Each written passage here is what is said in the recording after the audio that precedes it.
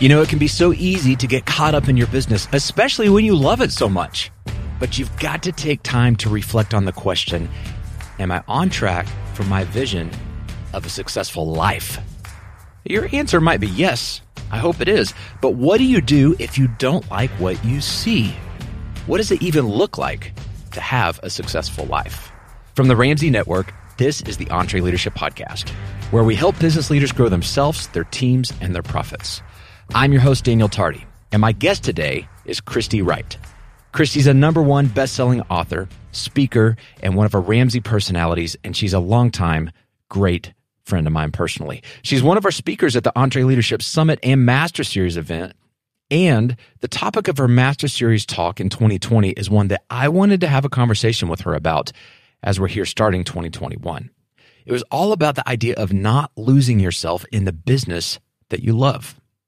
And guys, look, if you don't define what a successful life means to you, you're never going to have one. And this whole thing starts with a clear focus on the only thing that you can control. We're the only thing we can really control. So I really can't control that other person. I can't even control situations, but I can control me. So if I go, okay, what did I do to contribute to this? Did I handle this situation wrong? Did I send an email that was too blunt or direct or aggressive? How could I change something in me that would have led to a different result? Or how can I now?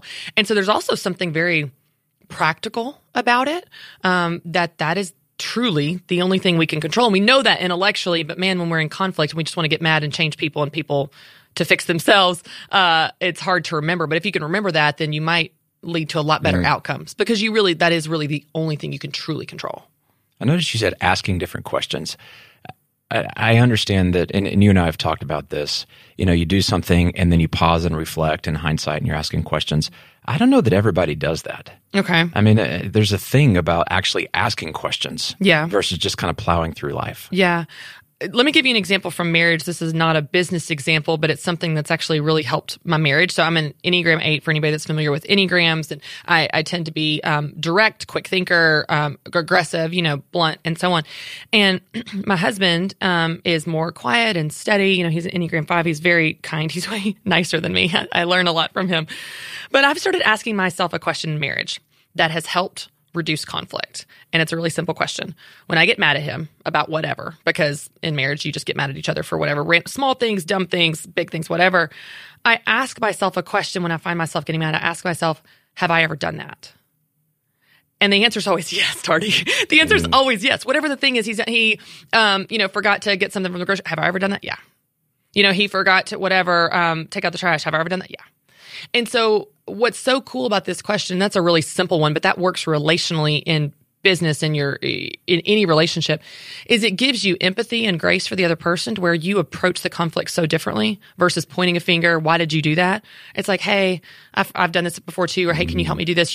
You have a different tone, a different posture, which leads to better conversations. It reduces the conflict, diffuses the situation. So that's one example. Another example we referenced earlier, what maybe have I done to contribute to this, whatever the thing is? What could I have done differently? And so when you start to ask questions, like you said, focused on yourself, not from an egotistical standpoint, but from a purely practical, this is what I can control, this is going to lead to better outcomes perspective, I think it really helps you grow as a person. And as a result, your relationships are so much better. Any relationship. It's tough to ask those questions because oftentimes, we want the problem to be outside of us because it's more convenient that way. But when we're really confronting ourselves, right, we have to change. There's a great leadership coach. His name is Jerry Colonna. And he asked this question that every time I hear it, I just feel so convicted. And that is, how am I being complicit in the situation that I say that I don't want? And it's back to what you're saying. It's like, how am I contributing to this? Right. Because when we look at that, we go, I'm going to be uncomfortable when I ask that question, because then I have to go change something versus just complaining about it. Right. Well, I'll tell you, and this is like a faith side of things, but I can tell you, every time I go to God in prayer mad at someone, he turns the mirror to me. Every time I'm like, have you seen so-and-so? Did you know that she did da-da-da-da or he did da-da? And every time the Lord will bring to mind something I have done.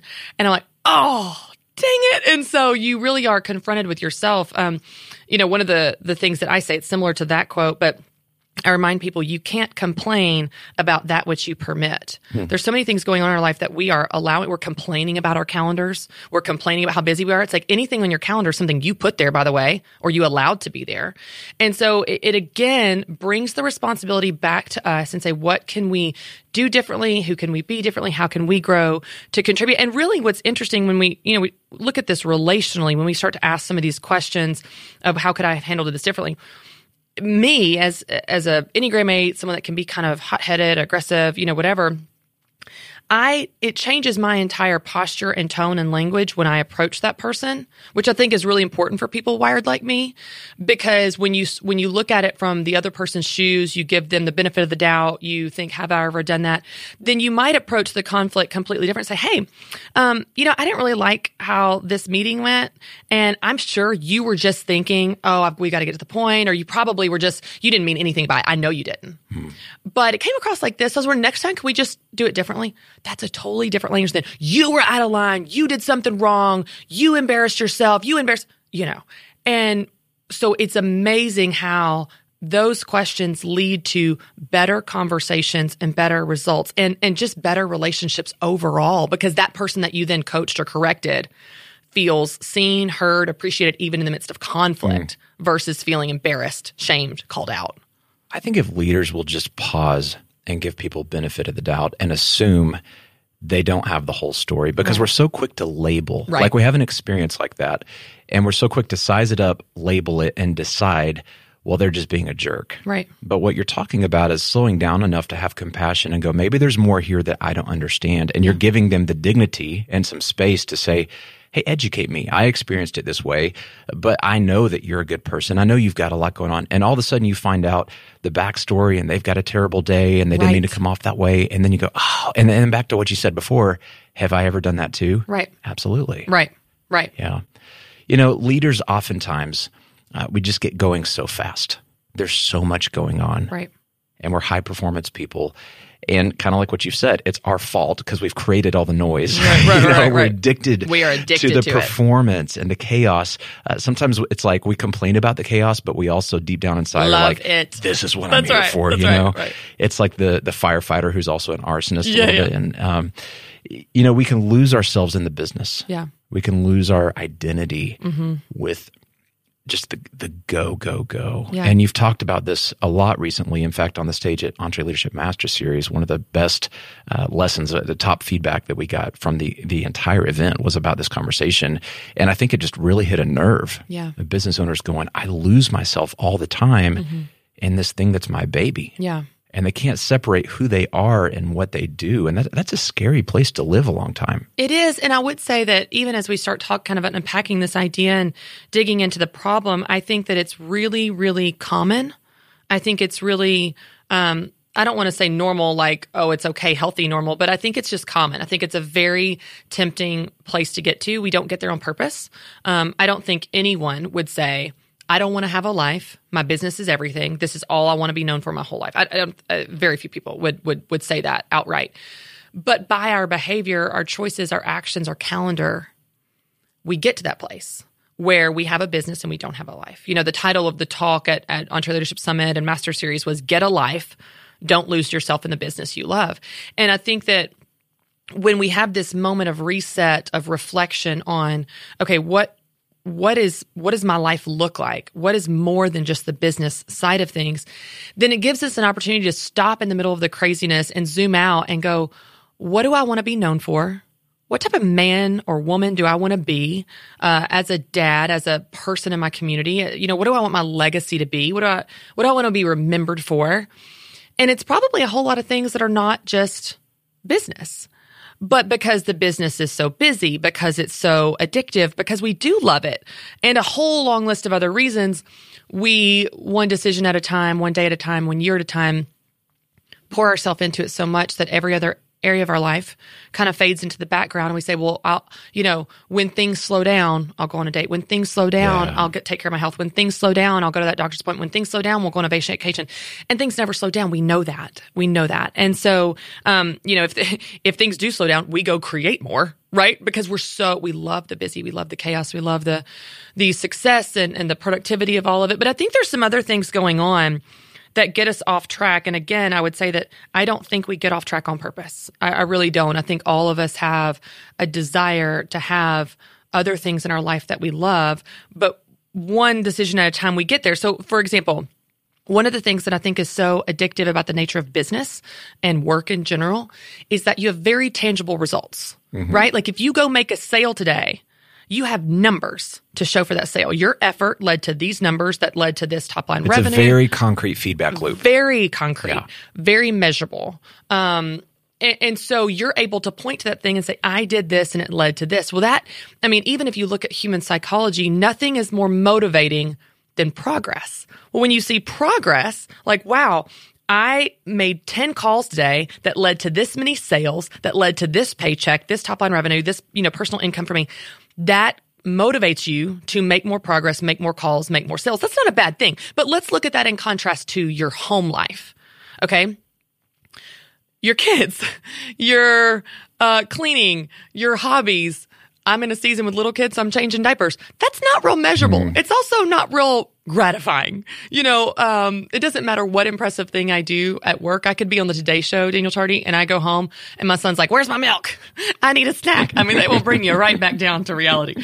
And so I think that you've got this contrast in these two worlds between your business life that is so measurable, tangible results.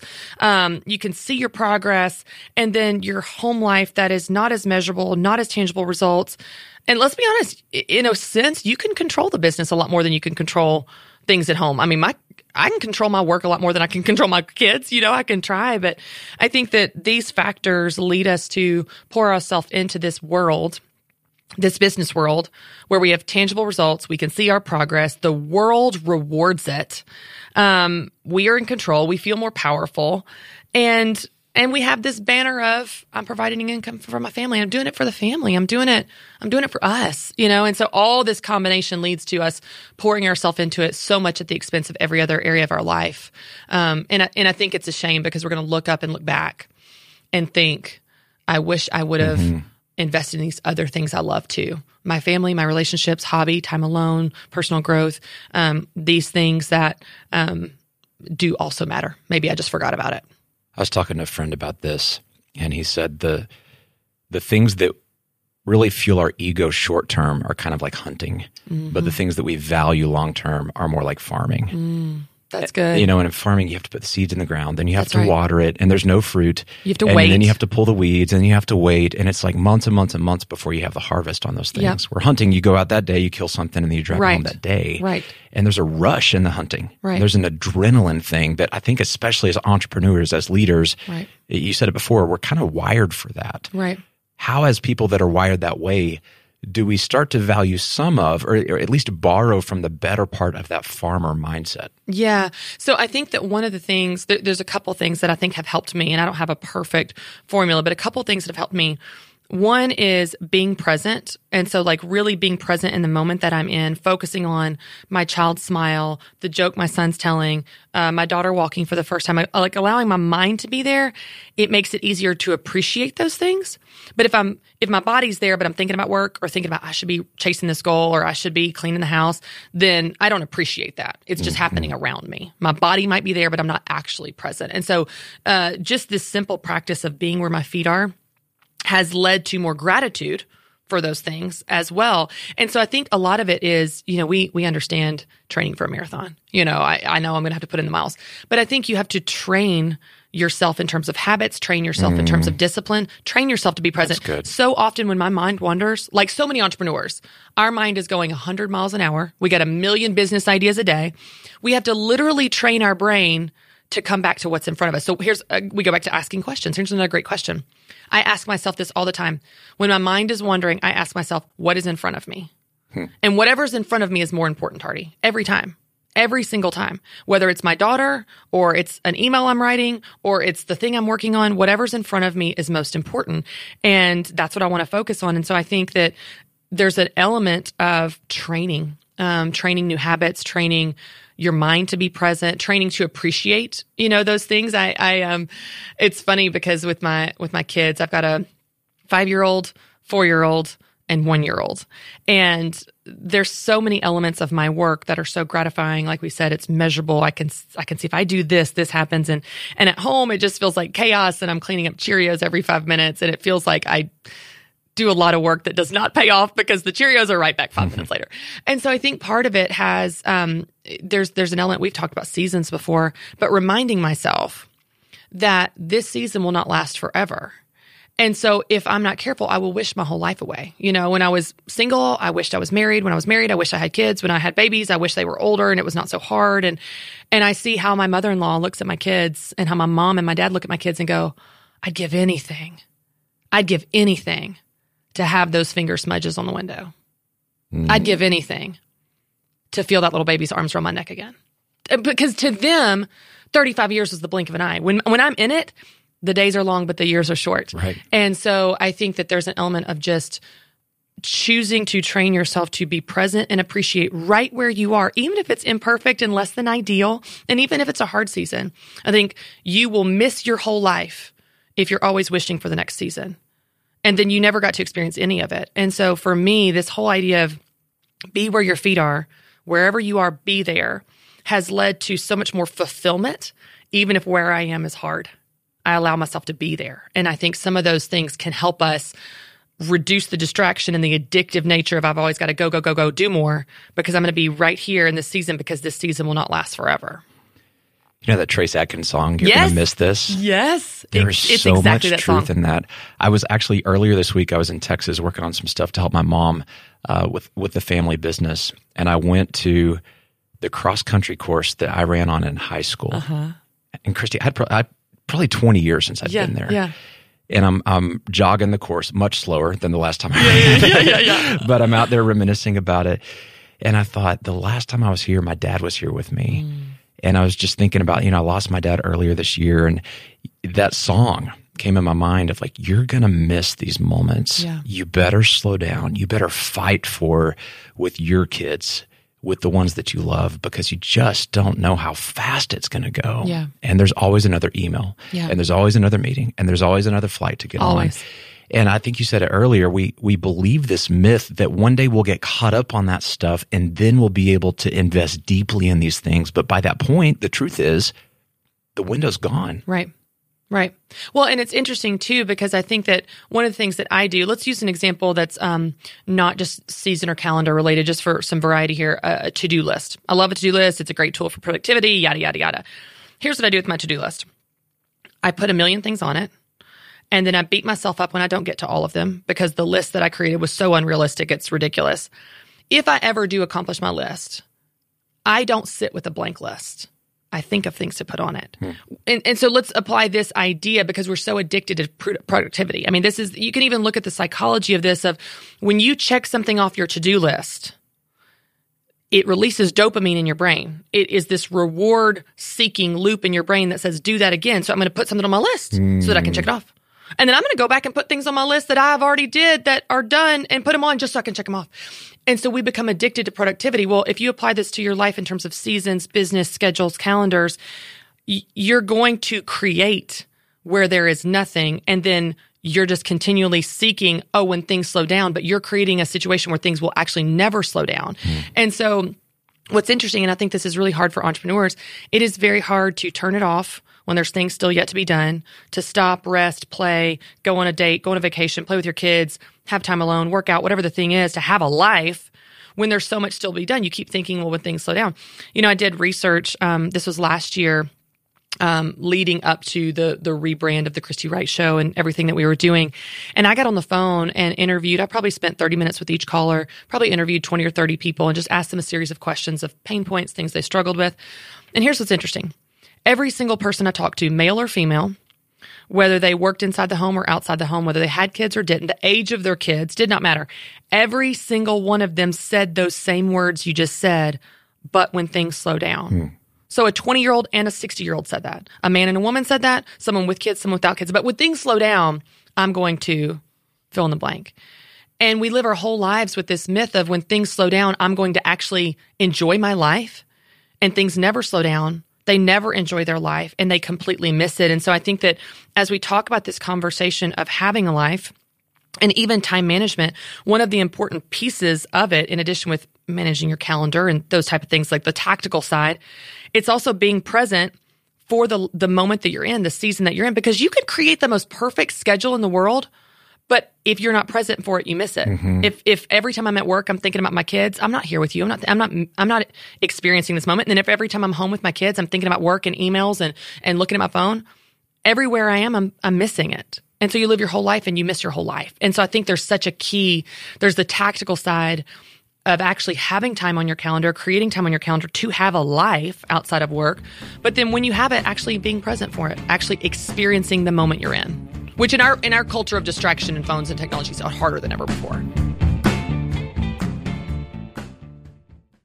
Here's a math refresher. There are only 24 hours in a day, so you and your team need to streamline time-consuming tasks to focus on the activities that make money.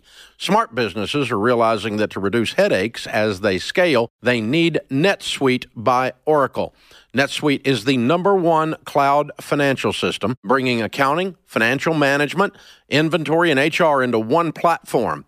With NetSuite, you can reduce IT costs because it's cloud-based. You can cut the cost of maintaining multiple systems because you've got one source of truth. It's a big deal. And you improve efficiency by bringing all your major business processes into one platform, saving time and cutting manual tasks and errors. So join the more than 37,000 smart companies like Ramsey Solutions that have done the math and are boosting their efficiency with NetSuite. And right now you can download NetSuite's popular KPI checklist designed to drive the right behaviors for your business. Absolutely free at netsuite.com/Ramsey. That's netsuite.com/Ramsey to get your own KPI checklist. This episode is brought to you by Trainual. Even when you're great at running the day-to-day, a lot of leaders struggle to delegate. But delegation is a critical leadership skill, and empowering your team by building that skill just takes having the right system in place. Well, Trainual is that system, and it's a game changer. Trainual is an easy-to-use app that helps document and organize everything about your company in one place. Clear outlines for every role and responsibility, step-by-step training for all your SOPs and employee handbook content, an org chart and directory. You can build accountability tests. Employees can even use Trainual's powerful search to answer their own questions. Companies using Trainual are cutting training time and related costs by up to 75%. Get started with over 300 templates and their world-class support. It's time to get your entire team playing from the same playbook. Visit Trainual.com/Entree today for a demo and get 15% off your first year with code Entree15.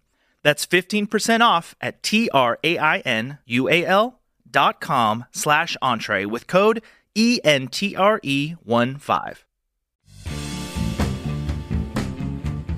I want you to say more about the schedule thing. Emily and I used to have this kind of self-sabotaging bad habit. Okay.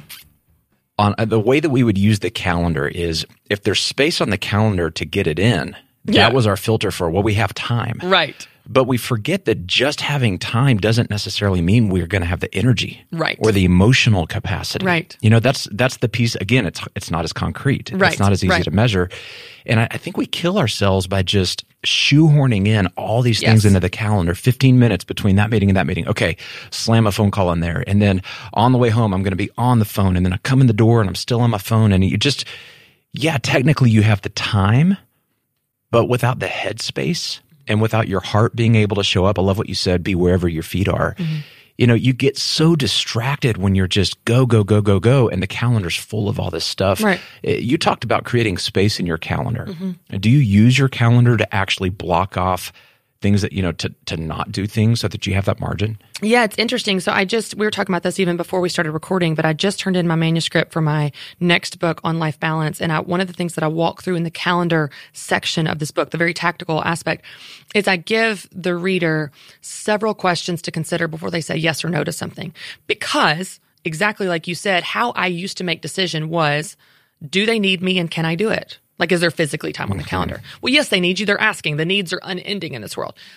And if you have the sliver of time where you can cram or crowbar or multitask something in, then every single minute is accounted for. You're living your whole life according to reacting to what other people are asking of you. We never ask ourselves other questions, other more important, better questions. So the premise of the book, and I would say the premise of what I teach on life balance in general, is life balance is not doing everything for an equal amount of time. It's about doing the right things at the right time. When you do the right things at the right time, meaning the season you're in, what is most important right now, then you can feel that sense of balance, but you're not doing everything. You're doing the right thing. So let's go back to the calendar example with you and Emily, and I have done the same things and still can fall into this temptation. We fill our calendars full and we fill our to-do list full, and we never ask ourselves if any of those things are worth doing. Is this worth doing? Is this a priority to me? Do I want to do it? Is this the best use of my time? How will this affect my family? What can I not do if I do this? And what's so interesting is, I struggle with so many of these things, but one of the things that I struggle with, and I think a lot of entrepreneurs do, we love to be the hero, right? Like we have this hero complex. We love to save the day. We love to fill the gap. And so I'll give you an example. A couple years ago, I was pregnant with my third child, Mary Grace, and my son Carter was playing soccer, and we get an email from the soccer team, the YMCA organization. We don't have a coach for your son's team. So we're trying to figure out what to do. We really need a parent to step up. So I think, yes, I will do it. 6 months pregnant me. I am the girl for the job. Not to mention, I was batching all my work to be out for maternity leave. I was 6 months pregnant. I had a crazy schedule.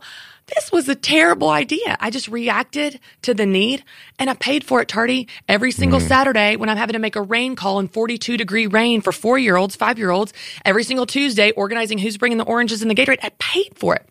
Now, you would think I learned my lesson. I'm never going to struggle with that again. Next time I'm asked, it's a definite no. Well, fast forward to literally just a few months ago, Carter by the way, Carter didn't even like soccer. So it's like, we're there every Saturday. And he's like, Mommy, can we go home? I was like, I wish, it's like all for nothing. So Carter. So this is like all about you. This isn't even about Carter. This is about you. I'm like, well, and I didn't know he hated it at first. At first I thought he loved it. And then it turns out he hated it, and I had to still show up every week. Oh my gosh. So you think the lesson was learned. Well, then this last year, Carter has convinced me he in fact loves soccer and definitely wants to play again. So after I hear about this forever, I'm like, okay, we'll try again. I get totally different organization. A year and a half later, get the same email. Apparently organizations are struggling for coaches, everyone, in case you want to step up. I get this email, and you would think it would be an automatic no, and I still had the mental struggle. No, it was like this internal battle. No, you're not doing this. You're sitting on the sidelines with all the parents in lawn chairs. You're not doing this. And the other part, but they need you. And no, we don't. Remember, the last time didn't go well. But who's going to do it if you don't do it? Remember, it was this back and forth. And I think that we all still struggle with this. That's why I think it's really good to have better questions that you ask yourself. So I'll just give you a few. Here's some questions, and I threw out some a minute ago, but these are just examples that you can use to decide if I say yes or no to something. It's not like a formula. You have to ask yourself every single one. It'd be very hard to make decisions at that point. So ask yourself if you want to do it. This is assuming you have the time. Do you want to do it? That's a really important question we never ask. And even take that a step further. Will I want to do it then? I want to do it right now. Don't you? Yeah, I want to do everything right now. Will I want to do it then? On a cold Saturday morning in February? Will I want to do it then? When I have to leave my family on a Sunday night? Well, so ask yourself if you want to do it. Will you want to do it then? Ask yourself if it's a priority. I know y'all talk about this on Entree Leadership all the time, but if everything's important, nothing's important. When you decide in advance what is important to you, it will help you see what is not important. So as an example, I had a friend recently have a baby, and I signed up for the meal train to bring her a meal. Everything in me wanted to cook a home-cooked meal with 7 courses and be really impressive. And when it came down to it, I was stressed, didn't have time for groceries, didn't have time to cook. And I thought, what is important to me? Is it important to impress her with my cooking skills of the Pioneer Woman 45-step ingredients? Or is it important to be a friend and show up and spend time with her? And I thought, I want to be a friend. That's what's important to me. I'm a friend, not a cook. And so I picked up takeout and went to her house and spent time with her. And when you know what's important, whatever that thing is, that it helps you see what's not important and make better decisions. You can ask yourself another couple of questions. Which will I regret? Will I regret doing that thing or not doing it? Another great question, I ask myself this a lot. Which decision gives me relief? Saying yes to coaching soccer, that makes me feel stressed and tense and anxious. Saying no, makes me feel relief. Usually relief is a good indicator that I've made the right decision. So you can just start to ask your spouse, how will this affect them? That's a really important decision, really important conversation as a family, because it's not just your time. Your time is shared with your family, your team, if you're making decisions for your company. And so I think when you ask yourself better questions, you come up with better answers. And here's what's cool, Tardy. You don't just come up with better answers, you're more confident in those answers. So when you say no, you stand behind it. You're not like weak and wobbly and going, I don't really know why I said no. You know why you said no because you thought it through and you put a lot of intentionality into that no. And so it helps you stand firm. Even when someone's like, oh, but come on, please, we really need you. You're like, no, this is not the season for me. You know, it gave me a lot of freedom and exactly what you're talking about. I used to struggle with this a lot. I still do, but I struggled with it so much more before I understood this notion that Andy Stanley talks about in his book, Choosing to Cheat. And his premise is you are going to cheat somebody. You're either going to cheat work, or you're going to cheat your family, or you're going to cheat yourself, or you're going to cheat your friends. You have to decide who you're going to cheat. And it's a different take on priorities. Right. You know, when we throw priorities around. Who are you going to let down? But when you throw priorities in there, you almost, at least I do, you go, okay, if I just prioritize everything right, I can still get all of it done at the max. And we're limited. Yeah. And once we realize we're limited, and there's only so much I can give to work, and there's only so much I can give to family. And so therefore, all of the demands are not going to get met. Right. You know, and that's kind of like, blew my mind. Like, I can't meet all the demands. Right. No, I'm human. Right.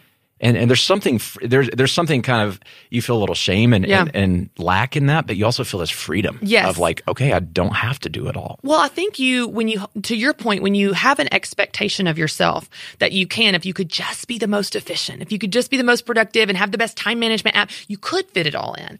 And then when you don't, because you won't, because we can't, you feel like a failure. And you feel like a victim in your life. Like somehow I'm failing as a mom, I'm failing as a leader, I'm failing as a business person, I'm failing as a friend, failing myself. And you have this narrative that you're failing, which is not true. It's the wrong narrative. So let me give you, this is a silly example. This is a house example, but it's so visual, which is why I like it. So here's what I realized, Tardy. With 3 kids under 6 and a really busy job and all the things that I have going on that I love, I cannot, or I choose not to, have my whole house clean at the same time. Okay. If I was going to do that, I would literally clean nonstop and maybe have a fairy that cleans in the night also in addition, because it's like my kids mess up so quick. So instead of... If you could invent the fairy in the night cleaning business, we would all be multimillionaires. I would be the game first changer. First customer. But here's what I do. So it used to be, because I had this desire and expectation to have my whole house clean, because I do value a clean house. I do value that. I would go into the bonus room or go into a room and it would be messy and be like, oh, I need to clean this up, right? I see that visual mess, and that visual mess is a representation that I'm a failure, okay? I changed the narrative. Think of this in terms of priorities. What is most important to me in my house? Most important to me, kitchen, living room, bedroom. That's where I spend the most of my time, okay? The bonus room, the boys' room, and the deck are not most important. Toys are going to get pulled out every 5 seconds. I don't see those rooms. I don't spend time in those rooms, and I'm fine if they stay a mess. Now, that seems like a really simple concept, but here's why this has been transformative. I choose what I fight for. I choose to fight to keep the kitchen, bedroom, and living room clean. Those are places that give me a sense of peace. I go there. Then when I walk up in the boys' room or walk up in the bonus room and say, hey guys, it's time for dinner, and I see that it's a disaster, I don't feel like a failure anymore. You know what I see? I see that I chose that mess. I chose that no. I chose that mess to me is a representation of time better spent, where that in the evenings I'm going to play with my kids instead of picking up every toy. And so I think you can do this with your calendar.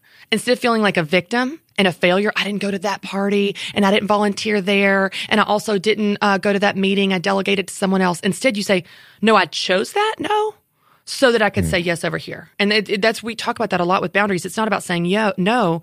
It's about saying yes to what's most important. We often focus on the no, the negative. We feel guilty. We feel like failure. Focus on the yes. Hey, because I said no to that, I got to have a night at home. Because I said no to that, I got to sleep in. Because I said no to that, I took my wife on a date.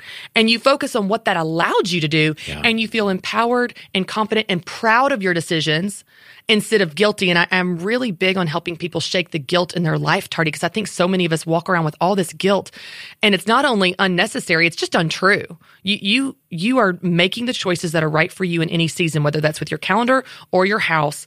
Pick what's most important, pick what you're going to fight for in this season, and pick what you're going to let go. And it helps you feel that sense of confidence and shake the guilt when you see those things. Well, and what you're hitting on, and especially for leaders, one thing that many leaders or at least founders never get to, that they absolutely have to in order to scale their business, is the creative time to work on the vision. Planning, yes. To think, yes. To sit and plan and develop business models and crunch the numbers. You're the only one that can do that at the top-down way that's going to cause a business to thrive. And so to keep our to-do list and our calendars full with all these activities, really our egos are addicted to that, but it's a really immature way of leading. Yeah. Because it means that you don't understand the value of stopping and slowing down enough to think and plan and develop, to, again, work on it's a cliche at this point, but work on the business, not in the business. And you can be really busy and your ego can be really pumped up working in the business 24/7 for the rest of your life. Yeah. But you're never going to build a peak performing business. Yeah. But it feels a little squishy to go, I'm going to take 3 hours and I'm going to do strategic thought. Right. Because it's not as practical. It's not as concrete, right? Right. But it's the thing that causes businesses to win. You've seen this. Well, and it's interesting because it's like we talked about when we started this conversation, because it doesn't have that really tangible, immediate result like making a sale. We often push that to the back burner because we can't see it, feel it, touch it, measure the result immediately. But it's such a good point. And I think it's interesting too because, one of the themes we've kind of talked about here is asking better questions. And one of the questions you can ask yourself to help with that is, do I have to do this? Whatever this is, it could be in your life or your business. Do I have to do this thing, me specifically? And we tell ourselves all day, every day that we have to do things that we don't have to do. We just don't. We use that word, and that is a lie. It is a lie that we're believing and living within, and it's holding us back and keeping us from doing things we actually do have to do, like plan and create and cast a vision that no one else can do for us. And so all these tiny things that could be delegated or could just be eliminated. Yeah. I can't tell you how many things I have on my calendar to-do list that I could just eliminate. I don't even have to delegate them. They could just disappear. I just tell myself I have to do it. And I will, quick sidebar here. I don't know if anybody listening relates to this, but one of the things that I struggle with as a creative person, as a visionary person, a person that has a lot of ideas, like a lot of entrepreneurs are, I will have an idea pop in my head. And this is how the idea starts. You know what I could do?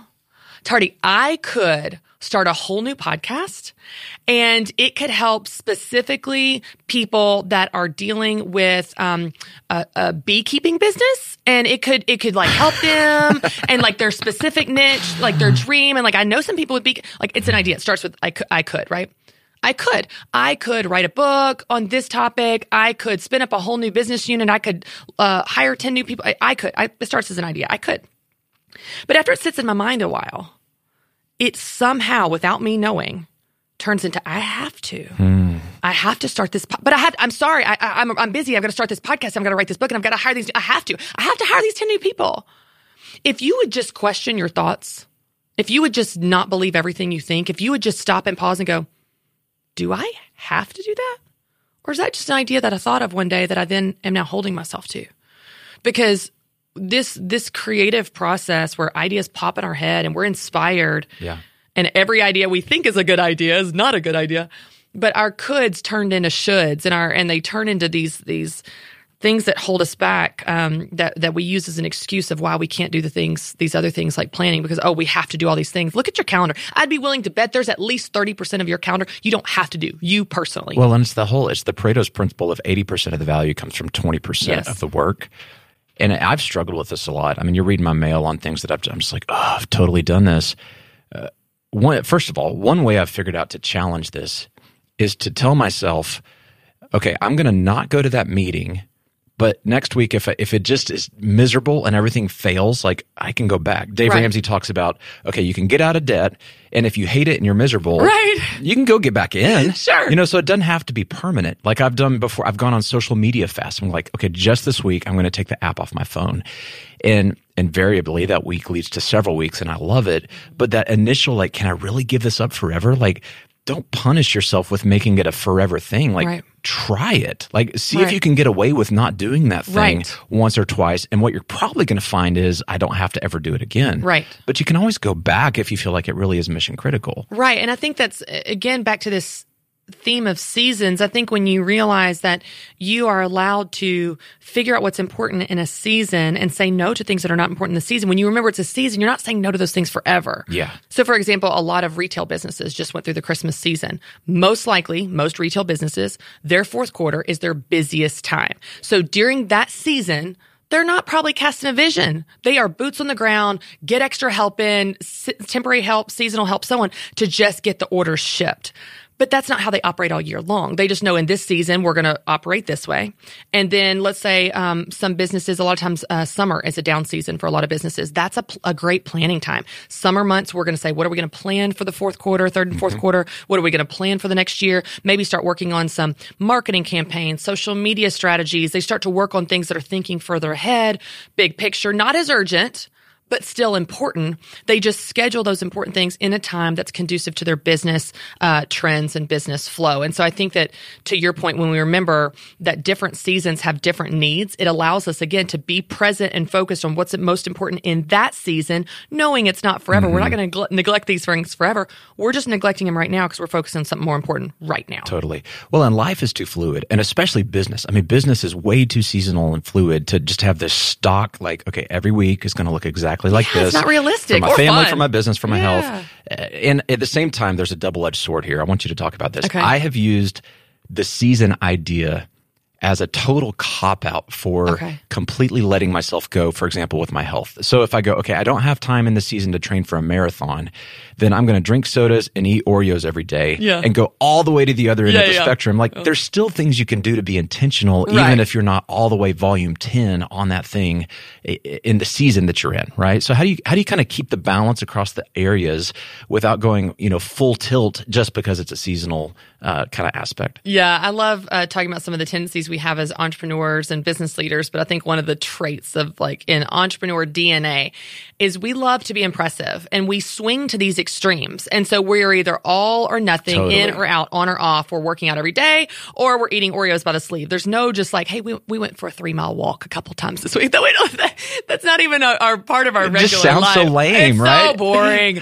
We don't like moderation. We want big, impressive, showy, big splash. And I think to your point, what's dangerous about this habit is that when we're on, we're so on, it's not sustainable. And when we're off, we're not doing anything because this moderation is not impressive to us. And what's interesting is habits are created in the middle. Habits are created in moderation. Habits are created in the day-to-day disciplines that create a better life and help you be the person you want to be and get the results that you want to have in your life. And so, to your point, you used the season example of a season where you're just not doing anything. I don't think there's ever a season where you're doing things that are bad for yourself, right? Like, even if you think in terms of personality, like, there's never a season to be a jerk. Sorry, I'm in a season of just being a jerk. Sorry, this is my. It's like, no, there's never a good season for that. Right. Okay, there's never a good season to, not do the basics to take care of yourself. But it is this less versus more. It's an ebb and flow, and there's the focus might shift to one thing over another. And I think because we are so extreme, it's kind of like that. The way we have that mindset of like, well, if we had pizza for lunch, might as well have wings for dinner because we've already screwed up our day, as if we can only have a perfect day. And so I think that when we start to give ourselves permission, and even it is a discipline to it, of saying, I'm going to make smaller choices, and those smaller choices still have results over time. So I'm going to choose water over Coke, or I'm going to go for a 4-mile walk. Because here's the reality. A 4-mile walk that you do is better than a 7-mile run that you don't do. And you're doing something. Yeah. And I would say, let's take this to the whole family life side of this for a second. It's a similar mindset where we think, well, if I can't take my kids on a Disney vacation, I don't even need to worry about putting them to bed tonight type of thing. Because like, if I can't do big and awesome, then what's the point? It's like, if we could focus on quantity over quality, it would give us so much more gratitude, so much more pride in the things that we are doing. So I don't know about you, but I would rather have 2 hours with my family on a Saturday where we're engaged and playing and hanging out with each other than 8 hours where we're all staring at a screen and looking at our phones and we're not together. So when you focus on quality time, that's what your kids, that's what your family's going to remember. That's what you'll remember. Hey, like, just go take 2 hours and go do a half a round of golf. Go do a 4-mile walk. Go do something that fills you back up, that enhances your life.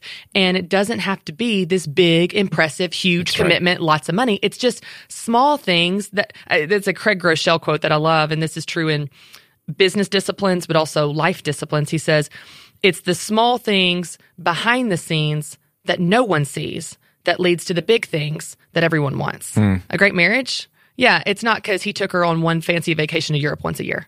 It's because they were connected and communicated in the evenings, because they had a date night, a couple times a month, because they were intentional in connecting on quality, not just quantity, not just the big impressive. So I think this applies to business and life, and it's something we have to a little bit go against our nature as entrepreneurs, because we do love the big and impressive. But if we can, again, train ourselves to appreciate the small things we actually do, we'll do more of them, which will lead to the big things over time. It's also about consistency. I had to develop a mantra because I was so bad at this. Exactly. I mean, again, you're describing me too. Young, that's why it's easy to talk about. But this mantra that I developed is consistency trumps epic. Oh, that's good. Because epic, the Disney World trip, was almost like, okay, if I do that, then I can be a jerk of a dad the rest of the year. I mean, I didn't really think that, but it's almost like we get addicted and we over sensationalize these big epic experiences or these all out kind of performances, when the truth is, when I was in Texas and I took 5 minutes to FaceTime my daughter, she's connecting, going, hey, Dad's showing up again. That's right. Dad's showing up. That's right. And just because I'm traveling doesn't mean that I can't put some intentionality in there and be consistent. No, it's not the same as tucking her in bed at night. Or right, yeah. We'll still do the Disney World thing or whatever the equivalent is for that. But I think consistency and habits, you've said habits before on this podcast, it's developing those habits to be intentional over time and to be consistent. Yeah. And that's really what leads to that momentum that for relationships especially make those relationships feel like they're epic. Right. Well, and I think it's interesting. You make a good point too, because I would argue that the Disney trip, taking your family on a Disney trip once a year, is a whole lot easier than showing up every day. It's a whole lot easier than the emotional energy of showing up when your daughter just wants to talk about a breakup and it seems so insignificant to you at the end of the day, and she just wants her dad to hear her. Or when your son wants to tell you about a new project. Or, I heard a sermon at church recently, and he was talking about service, and he was talking about what true service looks like, how it's not the big impressive, it's the showing up. And he used the example of Jesus washing the feet before he goes to the cross. But I think it's interesting because he said a great line. He said, everyone wants to change the world, no one wants to change diapers. And I thought, isn't that the truth? And I still consider myself kind of a new mom because my oldest is 6. If I've learned anything over the last 6 years, it's that work is easier than home. Work is and it's my children are wonderful. My marriage is wonderful. But it's hard work to show up for little kids. It's physical. It's exhausting. It's tantrums. I come to the office. I get to be impressive and in meetings and using my gifts, and it's easier. Yeah. It's awesome. It can be rewarding. A place to hide from your family. Totally. And so I think, to your point, the consistency of showing up, even when it might not be as rewarding, even when it's maybe a difficult season in these other areas of your life, your relationships or whatever those things are, that consistency in showing up is what leads to the results over time that you want. The Disney trip does not lead to the relationship you want. It's the consistency that does. It's the quality that does. It's the showing up for, even if it's small, maybe you're in a season of craziness at work and you've only got a little bit of time to give. Make that little bit awesome and be there, versus using that as an excuse. Well, since we can't do something big, we're not going to do anything at all. The whole, I've already eaten pizza, so let's go ahead and have wings, throw the baby out with the bathwater mentality. If we could appreciate the consistency, I guarantee you it would not only lead to different results, but you would notice how much our kids and our family and other people notice it as well. They appreciate those things. One thing you and I have talked about before that has to be true in order to show up, and this is a little bit about the idea you were talking about, training your brain to be present. We have to create space to ask the questions that you're saying we should ask. We have to turn off a lot of the inputs. It is such a noisy world. Yeah. There are so many things coming through our devices. If we're not intentional to have guardrails there, right, to say, I'm going to turn off the noise, I'm going to create the space so that I'm training my brain, my habits, I'm doing that reflection, and I'm actually able to show up emotionally and be present. How do you do that when there's so much going on? Okay, so this is interesting. I think one of the things that has helped me, and this is pretty recent in the last couple years, I think information about what's going on in your brain and your habits can help you fight against it. So, for example, have you seen Social Dilemma? Oh, yeah. Have y'all talked about it on the show? No, but okay. Emily and I have talked about it. It's scary. Highly recommend this documentary about the addictive nature of social media and technology. But the reason that I bring that up is social media and technology, and I don't mean just social media, even texts, emails, just the way that we interact with our phone, and I don't hate phones, but the way that we interact it is training our brain. It is. And there's incredible research, and it's fascinating and very terrifying to watch and understand. But when you understand it, it makes you more on guard against it. If I didn't understand it, I would be that much more susceptible to it. So as an example, one of the ways that technology is training us is we are not okay with silence. We are not okay with stillness. We are not okay with our brain not running hard. So you go in an elevator, you take out your phone, and you look at it because you don't want to sit there in silence, and I don't either. We want to look at something. We need to always be seeking information, seeking some type of input, our brain seeking this reward-seeking loop of whether it's notifications or emails or even just seeing what other people are doing. We can't be still and stare at the elevator doors until we get to the next floor. And how many seconds is that? You know, the one of the interesting stats in it's not cited in the documentary, The Social Dilemma, but it's cited by the same people in The Ruthless Elimination of Hurry by John Mark Comer, which I love this book. He says in that book that since the digital revolution, the human brain, the human attention span has dropped from 12 seconds to 8 seconds. So it already wasn't very impressive, by the way. And to give you context, a goldfish has an attention span of 9 seconds. So we are losing to goldfish. Oh my gosh. Because of how we're interacting with technology. Now, again, I don't hate technology. I don't. It's an incredible tool. But when we have the information of how it's training our brain, we can guard against it and retrain our brain. So one of the things that I have tried to do this is a simple thing. We talked about boundaries. I have a box, and it's just a small little mailbox on my kitchen counter. When I come home from work, I take my phone and I put it in that box. And I don't look at that phone from the entire time from I get home until my kids go to bed about 7:30 at night. Wow. And so it allows me to be present for them and not have the temptation to pick it up. Is it hard to do that? Yeah. But here's what I've noticed, and this is, again, a psychology thing. If I see it, I touch it. If I see it, I want to pick it up and check it. If I don't see it, I don't. If it's not around me, I don't feel this this unconscious movement to pick up my phone, which is what we all do. And research shows this. We pick it up over 2,000 times a day. We touch it. And so when I take it out of sight, it literally is out of sight, out of mind. I might think of it and then I'm like, oh, it's over there. And that reminds me, oh, it's because I'm with my kids. So it's this visual space that it goes to. It's a discipline to train yourself, because if you said, Christy, is the most important thing in your whole life your phone? I would say, of course not. It's my children. But how do I manage my time?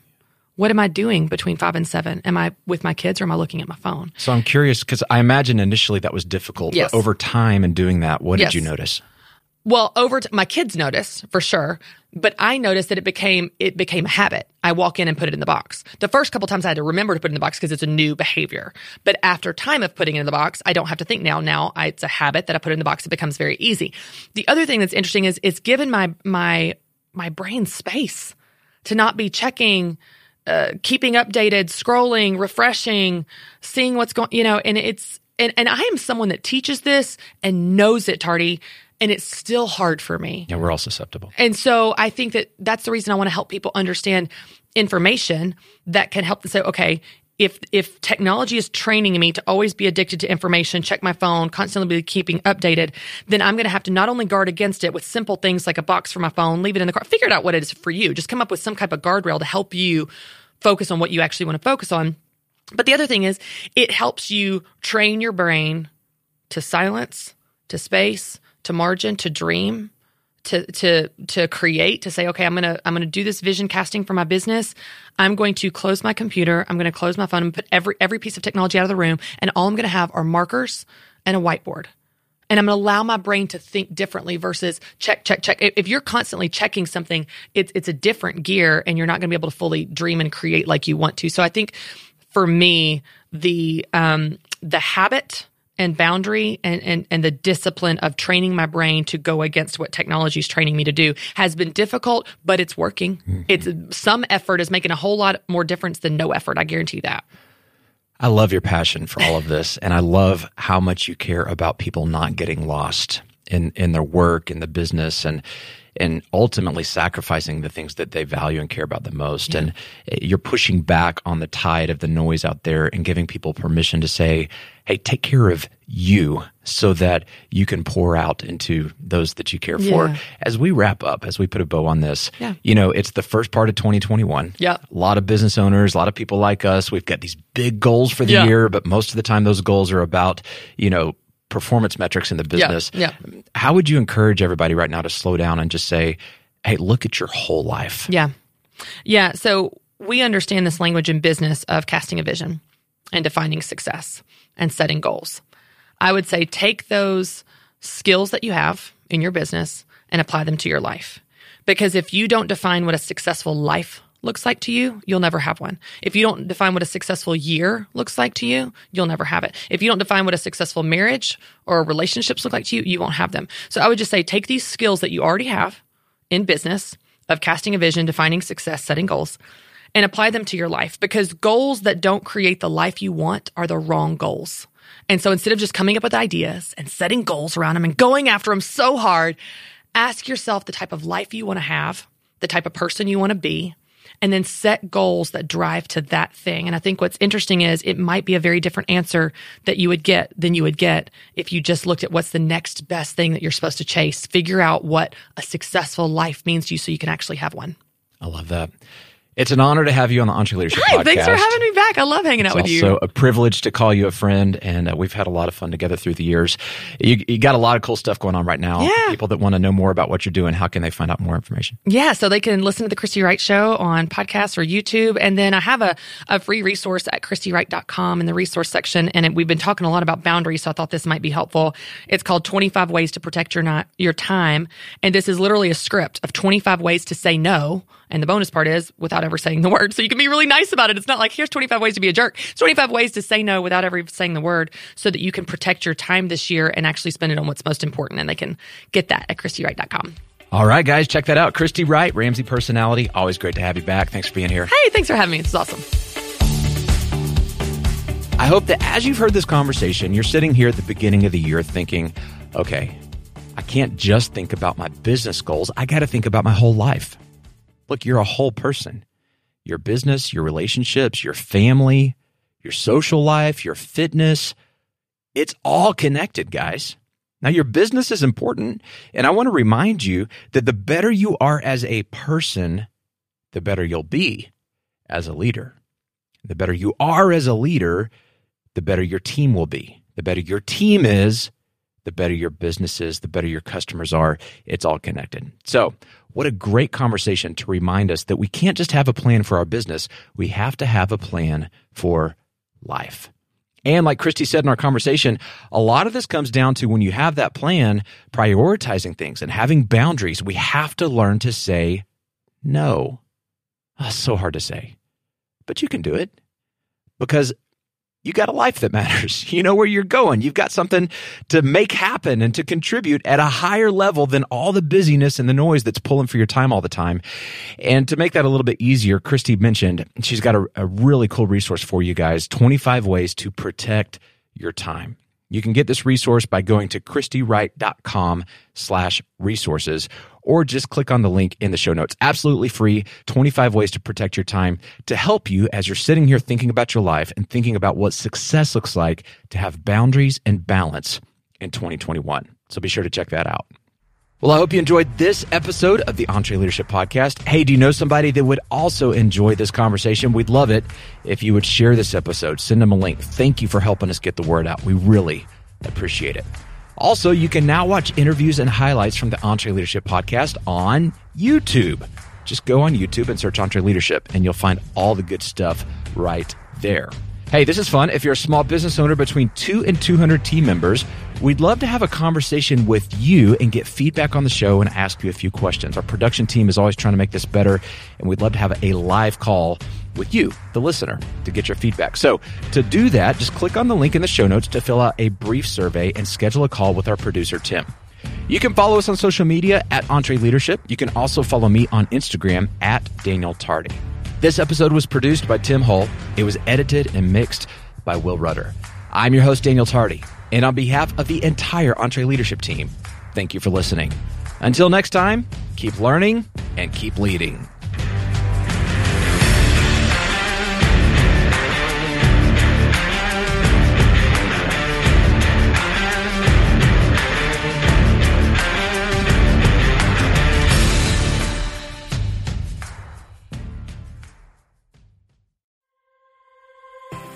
If you enjoy this podcast, you should check out other great podcasts from the Ramsey Network, like The Christy Wright Show. Hey, y'all, I'm Christy Wright. You know, it's so easy to feel stuck. You live life just going through the motions, doing dishes, doing laundry, carpool lines, and a whole list of commitments that bring you no joy. We say yes to what everyone expects of us, and we have no energy or time for what we want. And let's be honest, most of the time, we don't even know what we want. Why do we live like that? God certainly never called us to. You know, I believe that the life God has for us is bigger and more amazing than any of us realize. That's why I want you to check out The Christy Wright Show. Every week, we will fire you up to break through what's holding you back and inspire you to create a life you love and are proud of. Each episode will help you build confidence in yourself and the God that created you. To hear full episodes, just search Christy Wright wherever you listen to podcasts or go to RamseySolutions.com/shows.